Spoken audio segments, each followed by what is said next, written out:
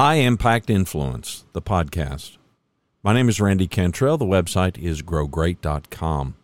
Today we continue our 30-day micro leadership course. It is day 11, September the 11th, 2021. It was 20 years ago today. It was a Tuesday morning. Here at our house, we had the NBC Today show on the television, and we were getting ready for the morning day. Sometime after 7:30 a.m. Central Time, the news hit.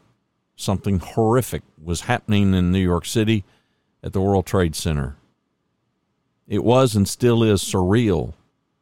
And the phrase 9/11 entered our vocabulary, symbolizing the date, September 11th, the day a series of 4 coordinated attacks happened on American soil by foreign terrorists, killing 2,996 people. And yes, we remember. Welcome inside the Yellow Studio. It's day 11. Let's talk about your consumption. No, we're not going to address your weight loss or how much you're drinking. I'm talking about information consumption, but let me narrow it down a little bit if I can. Twitter, LinkedIn, Facebook, Instagram, TikTok, Snapchat, books, articles, blog posts, podcasts, YouTube. All of these places we go and we skim headlines, we click a few links, we scan a few sentences, we may devour an entire 700-word Medium post, we may watch a 56-second TikTok, we might read a 238-page leadership book. I'm talking about all this consumption that we think makes us better. Maybe we know it makes us better. I'm not here to debate the woes of social media. I'll leave that to other people. I'm not here to push some agenda that we should read more books or we should read less books. I love to read. I love YouTube. I'm entertained and sometimes inspired by Instagram and TikTok. I'm enlightened and sometimes encouraged by LinkedIn. So I am not here to preach against consuming information. After all, if you will remember my progression of leadership, knowledge is smack dab in the middle of it. Humility, curiosity, knowledge, understanding, compassion. Well, there sits knowledge, right in the middle of these 5. Question: do you understand why you consume so much? Most of us blindly do it. Now, plenty of other people have researched and written how UI, user interface, designers have designed social media to be addictive. Plenty of others have addressed in a variety of ways how news is manipulated. And many, many more have sounded the bell of concern about how our attention span is shrinking dramatically.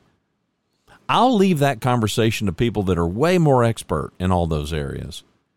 This is you and me talking, and I'm asking you if you understand why you consume what you consume.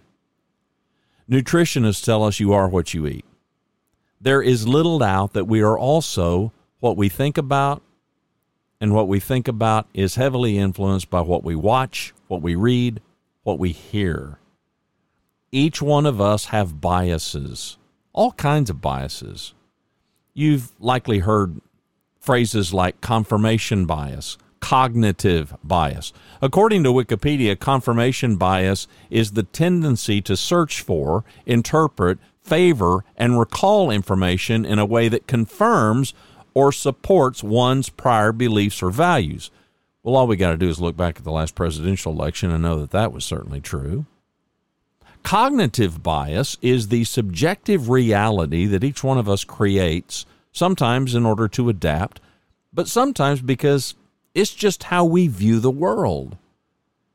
Humans, you and me, we might be incapable of fully controlling all of these things, but here's what I wonder. I wonder if we're able to better manage what we think, how we feel, and what we believe is true. And here's the irony. I choose to believe that we can better manage these things, and that if we do, that it can spur us on to higher performance. It can spur us on to being better, probably in every area of our life. So let me repeat the questions. Do you understand why you consume so much? Do you understand why you consume what you consume? My experience in serving top-level leaders for the past dozen years has revealed a few things, and my own life confirms these things. Those of us who love to read, my hands in the air, we read for enjoyment and enlightenment. Now, many of us describe ourselves as lifelong learners. And, of course, you and I both know that there are other people who are wannabe lifelong learners. There are fakes and hypocrites in every arena of life. Some of us disguise our consumption habits by declaring that we're hooked on learning, when in reality, no, we're more hooked on the quest to find the secret that we might be missing, that one thing that we have yet to learn that might make all the difference in the world.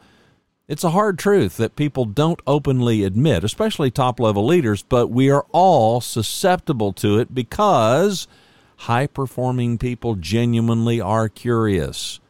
And you know what we're all thinking? What don't I yet know? And it is that quest, that curiosity, that foundational thing that I put at my progression of leadership diagram, curiosity, that compels us to keep on this endless search. And I'm not critical of it because I'm right there with you. I'm doing the same thing. Much of my thinking has been heavily influenced by reading about people named Drucker and Deming and Janine and Welch. We are all a composite of all these things that we have learned, all this information that we're consuming. Some of us consume because we want to make sure that we're on top of the information curve. You know people like this. Maybe you are one of these, dropping authors' names, with great pride, like we're proving our scholarship. It makes us feel like we're superior, more well-read, more expert, more of a thought leader. The irony is whose thoughts are being led. And again, it's fine. It's fine if that's what a person chooses to do. I'm only asking us to think about these questions so we better understand the why behind our consumption habits. I'm not advising you to change anything about your habits. Maybe you want to, maybe you don't. That's clearly up to you. Let's just examine it more closely to see what it might teach us about ourselves. It's really just one aspect of self-examination that can help us move forward and see things more accurately. That is the point of it all, for us to see ourselves more accurately so we can better understand why we do what we do, why we think what we think, why we believe what we believe, why we feel what we feel. And these insights, they just might spark some curiosity about how we might be able to adjust some of these things so we can improve our progress, or not. Mindfulness, intention, and purpose. Those are the primary issues. There's little doubt that all of our lives can be improved by increasing these aspects of our lives, to think about our actions instead of mindlessly putting one foot in front of the other, to act with greater intention and purpose.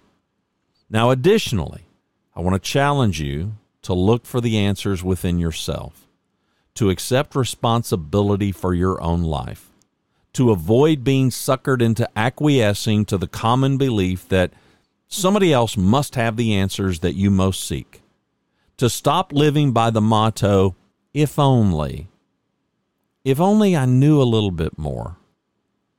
The consumption habit's worst impact is procrastination.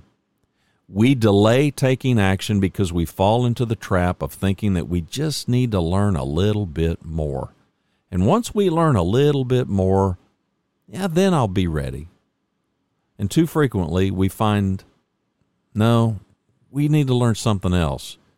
Now that we learned that one thing, I now realize there's something else I yet need to learn, and then another, and then another.